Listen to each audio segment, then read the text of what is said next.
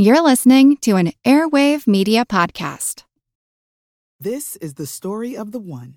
As head of maintenance at a concert hall, he knows the show must always go on. That's why he works behind the scenes, ensuring every light is working, the HVAC is humming, and his facility shines. With Grainger's supplies and solutions for every challenge he faces, plus 24/7 customer support, his venue never misses a beat. Call quickgrainger.com or just stop by. Grainger, for the ones who get it done. As you may know, 19th century candidates didn't go running around saying, vote for me, but they did have trusted campaign managers who would take care of the politics.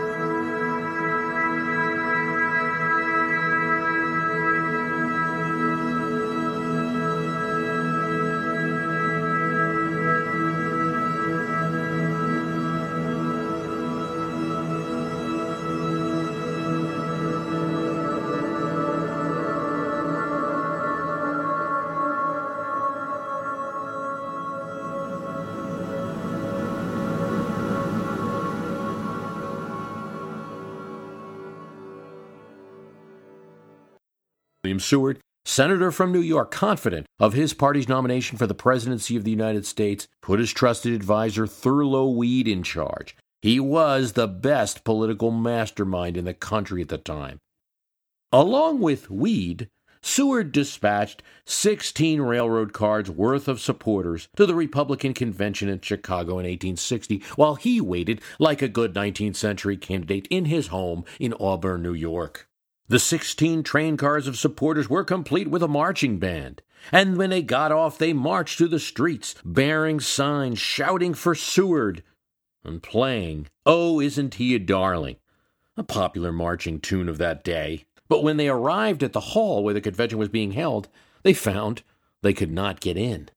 Supporters of Abraham Lincoln, that upstart from the West, had taken their seats.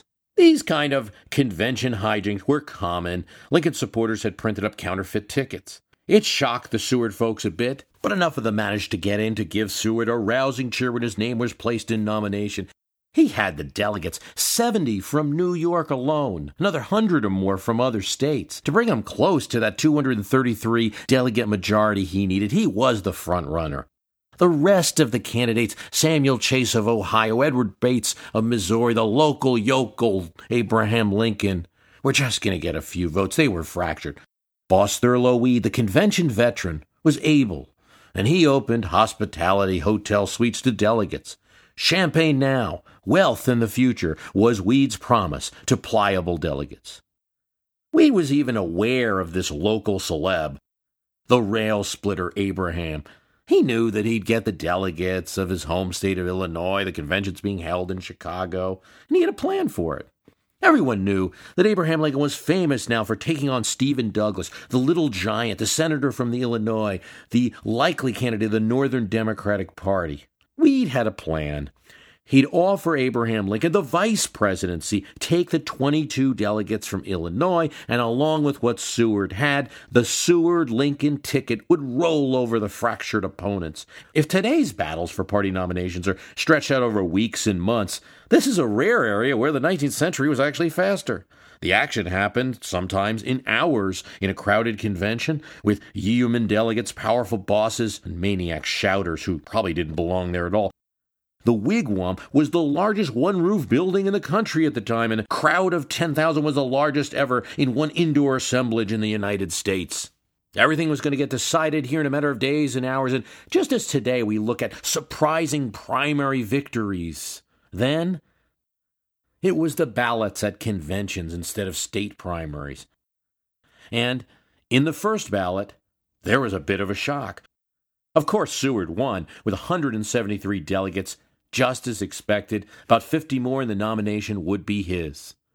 But Lincoln got 102 delegates, making him the clear number 2 in the race, making him what we would today call the not Seward candidate. The other rivals, Samuel Chase of Ohio, Edward Bates of Missouri, Cameron of Pennsylvania, they were unable to get far beyond the expected bases of support.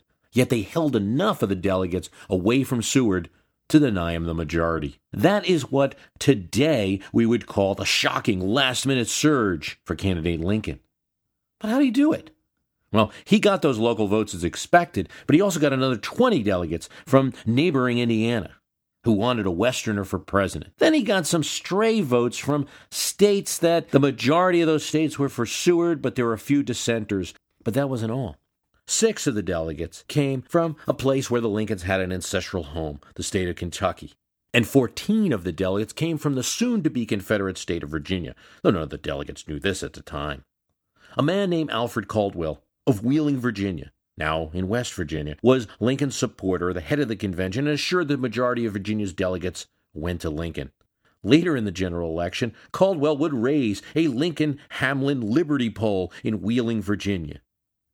Not an easy thing to do in that state. Where polls were raised in other parts of Virginia in 1860, the militia was called out. Indeed, in that 1860 Republican convention, Kentucky, Maryland, Virginia, Texas, Delaware, and Missouri were states that would all vote against the Republican ticket in the fall. 2 of them would enter open rebellion with the United States. The rest would become border states on the edge of joining rebellion. Yet their delegates participated in the choice of nominee, and as we'll see, not without controversy.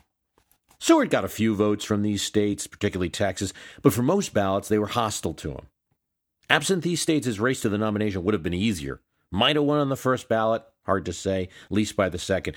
Edward Bates, one of the rivals, would not have been a realistic rival as he relied on Missouri and Maryland, and Lincoln would not have had that incredible first ballot showing. But back to the wigwam. So what? Abe did well. Seward still had 70 or more delegates. If it was a race, Lincoln was way behind. A second ballot was then taken, but this time, Lincoln picked up Seward haters in New Hampshire and Maine, and after a backroom deal that was not authorized by Abraham, with Pennsylvania's governor to give him a cabinet seat, he won most of that state's delegates.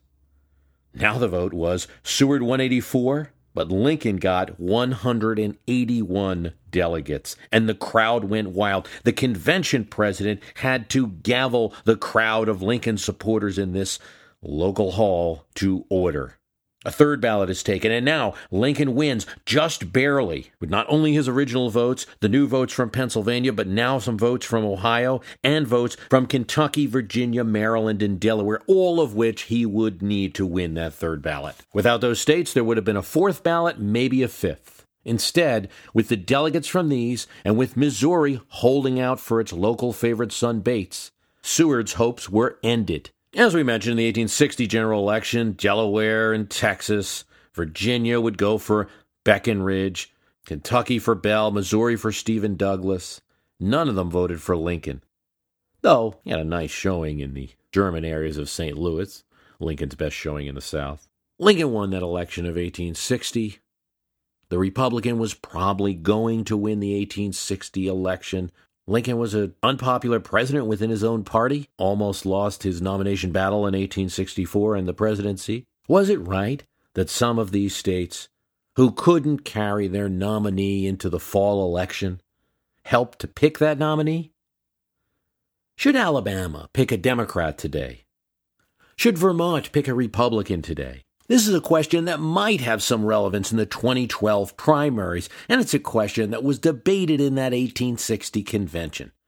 This whole issue really came to a head when President Taft struggled to keep his presidency against a challenge from the ex-president Theodore Roosevelt.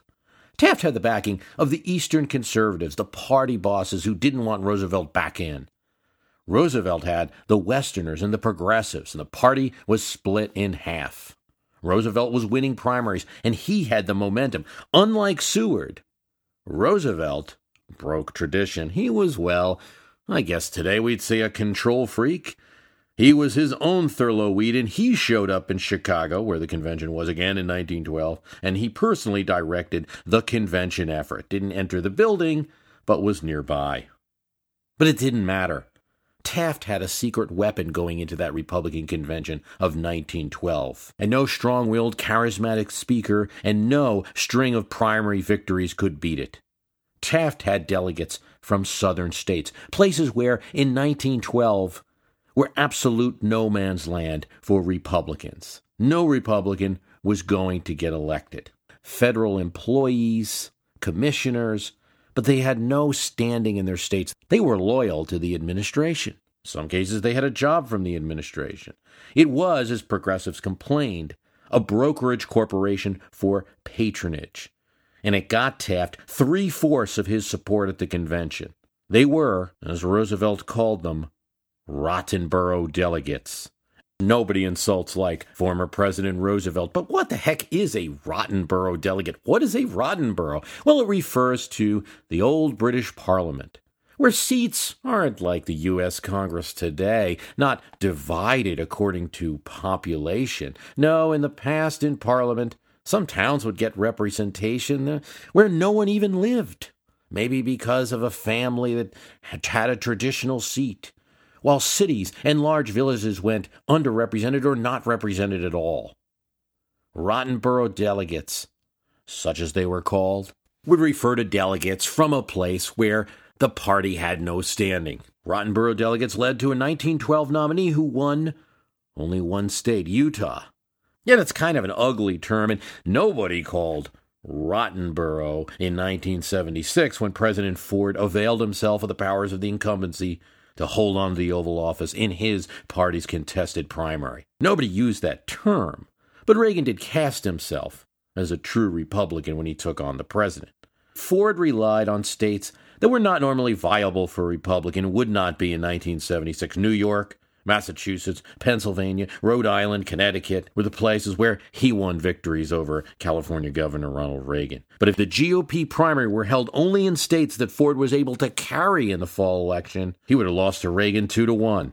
If you look at the Democratic Party nomination process in 2008, you'll see that Hillary Clinton won California, New York, New Jersey, Massachusetts, Ohio, and Pennsylvania, the more Democratic states. Obama's wins kind of read like a GOP nominees base. North Dakota, Montana, South Carolina, Alabama, Mississippi, Kansas, Nebraska, Louisiana, and Idaho. Idaho picking the Democratic nominee? No one really contested it at the time, and arguably nobody should. I suspect it's an issue that might be coming up in 2012, and I'll explain why. But let's go back to the Wigwam in 1860, where David Wilmot, famous for his speech on slavery question, the Wilmot Proviso, well regarded by the folks in this chamber, rose to question, as probably only he could, if delegates from Maryland or Delaware or Virginia, where slavery was permitted, should really be permitted to name a nominee of the Republican Party opposed to slavery. I don't question, Wilmot said. I don't question the integrity of these men. I don't question their motives. The simple question is, are the men from Virginia, Texas, and Maryland here as parties really, or just individual Republicans? Further, Wilmot said, do 20 people meeting in Baltimore really compromise the Maryland Republican Party? It wouldn't be difficult to find 12 Republicans in Tennessee. You get the same reaction someone would get today if we brought this up most of the time. After Wilmot's speech, as respected as he was, delegates from Maryland rose to argue how dare we're not represented here. Delegate from the District of Columbia said, we know how it feels not to have representation. You have to reach out to everyone in the country. But one of the Maryland delegates, Montgomery Blair, came up with perhaps a different way of approaching this, a third way. We of Maryland, he said, just want to be heard. We don't want to control the nominee at this convention. And Blair seconded the motion of Wilmot and asked for some moderation of delegates. He wasn't asking for these delegates to be silenced, only that the convention decide what kind of representation they get, perhaps not as full delegates. Governor Cleveland of Connecticut rose to give what is the accepted view nowadays, in the days of 50-state parties. We need to be all over the country convincing people of republicanism. You run everywhere, and therefore every state picks, even states that don't have a realistic chance of voting for your party's nominee. You might even win a few new states. President Obama won the North Carolina primary and then pulled the state in. Same with Virginia, pulled the state in, and they hadn't voted Democrat since 1964. For a while, the parties followed Governor Cleveland's very optimistic advice, right? Let everybody vote. But parties have finessed this a bit. We are now a lot closer to Montgomery Blair, and that was that give us a voice, but perhaps consider how much of a voice you want to give us, and should it be the same as all the other states. The Republican Party is going to award states delegates according to the number of congressmen who are elected Republicans. How many Republicans are in the state legislature is a Republican governor. They don't use the results of the presidential election in the past in any way. It's only based on legislative and gubernatorial party strength. The Rottenboroughs, it would appear, have been bulldozed by the GOP. Can a candidate win by racking up delegates in obvious Obama states? The Jerry Ford special all the way to the nomination? It's a possibility. This is the story of the one. As a maintenance engineer, he hears things differently. To the untrained ear, everything on his shop floor might sound fine, but he can hear gears grinding or a belt slipping. So he steps in to fix the problem at hand before it gets out of hand. And he knows Grainger's got the right product he needs to get the job done, which is music to his ears. Call, click Grainger.com, or just stop by. Grainger, for the ones who get it done. Want to learn how you can make smarter decisions with your money? Well, I've got the podcast for you. I'm Sean Piles, and I host NerdWallet's Smart Money Podcast. On our show, we help listeners like you make the most of your finances. I sit down with NerdWallet's team of nerds, personal finance experts in credit cards, banking, investing, and more. We answer your real-world money questions and break down the latest personal finance news. The nerds will give you the clarity you need by cutting through the clutter and misinformation in today's world of personal finance. We don't promote get-rich-quick schemes or hype unrealistic side hustles. Instead, we offer practical knowledge that you can apply in your everyday life. You'll learn about strategies to help you build your wealth, invest wisely, shop for financial products, and plan for major life events. And you'll walk away with the confidence you need to ensure that your money is always working as hard as you are. So turn to the nerds to answer your real-world money questions and get insights that can help you make the smartest financial decisions for your life. Listen to NerdWallet's Smart Money Podcast wherever you get your podcasts. Bruce Carlson here. I recorded this cast in 2012.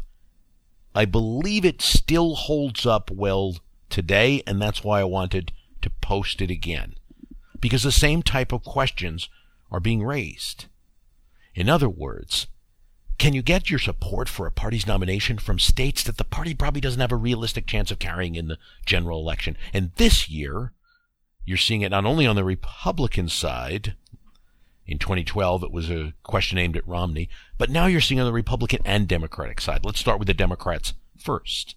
On one hand, criticism from the Sanders campaign is that Hillary Clinton's delegates, the initial delegate lead that she received, has come from states that have very little chance of voting for Democrats in the general election. South Carolina, Alabama, Texas, Mississippi. But on the other hand, those who are Clinton supporters or observers in the media have noted that Bernie Sanders seems to get support from some of these caucuses in places out west, Idaho, Utah, Montana, that aren't likely to support Democrats in the fall. And also within states, if you take, say, Michigan, take Iowa, you take Missouri, which is a state that Hillary Clinton won, Bernie Sanders came close in. On a county level, Sanders is winning counties that Democrats can't carry in the fall, while Hillary's tending to win the urban Democratic strongholds. That's on the Democratic side. Now, the same questions again being raised on the Republican side. And it is very likely that if Trump gets to the Cleveland Convention with a majority, it is thanks to delegates from states that probably will not vote for the Republican Party in the fall. Delegates that Theodore Roosevelt might, I'm going to explain why it's a might, have termed Rottenborough delegates. Romney needed them to fend off, at the time it was Gingrich when we recorded this, and Trump needs them to fend off Cruz and the Stop Trump movement. It's a little different. Rottenborough delegates are a harsh word. I mean no disservice to the people who are doing a job, going to the convention and the like. It is just a historical term, and it's not exactly the same as, say, in 1912. In 1912, those Southern Republican delegates were really representing states that really had absolutely no chance of being carried by the party. The Democrats carried the South from the Civil War up until the 1960s.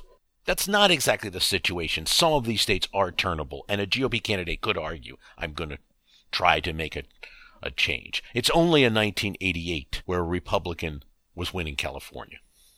But as I re-listen to this cast, and I do that from time to time, I just note, and I ask you to note, that when you view in the various debates in Twitter or on TV and other places, that this same debate was something that was discussed in 1860 and 1912. I want to thank you for listening. The website is www.myhistorycanbeatupyourpolitics.com, and I'm going to plug something in advance. Doesn't exist now, but I'm going to let you know about it, probably launching in the summer. And that is the Extra Podcast. This is a premium podcast for myhistorycanbeatupyourpolitics.com listeners who want more content. It's going to consist of several elements.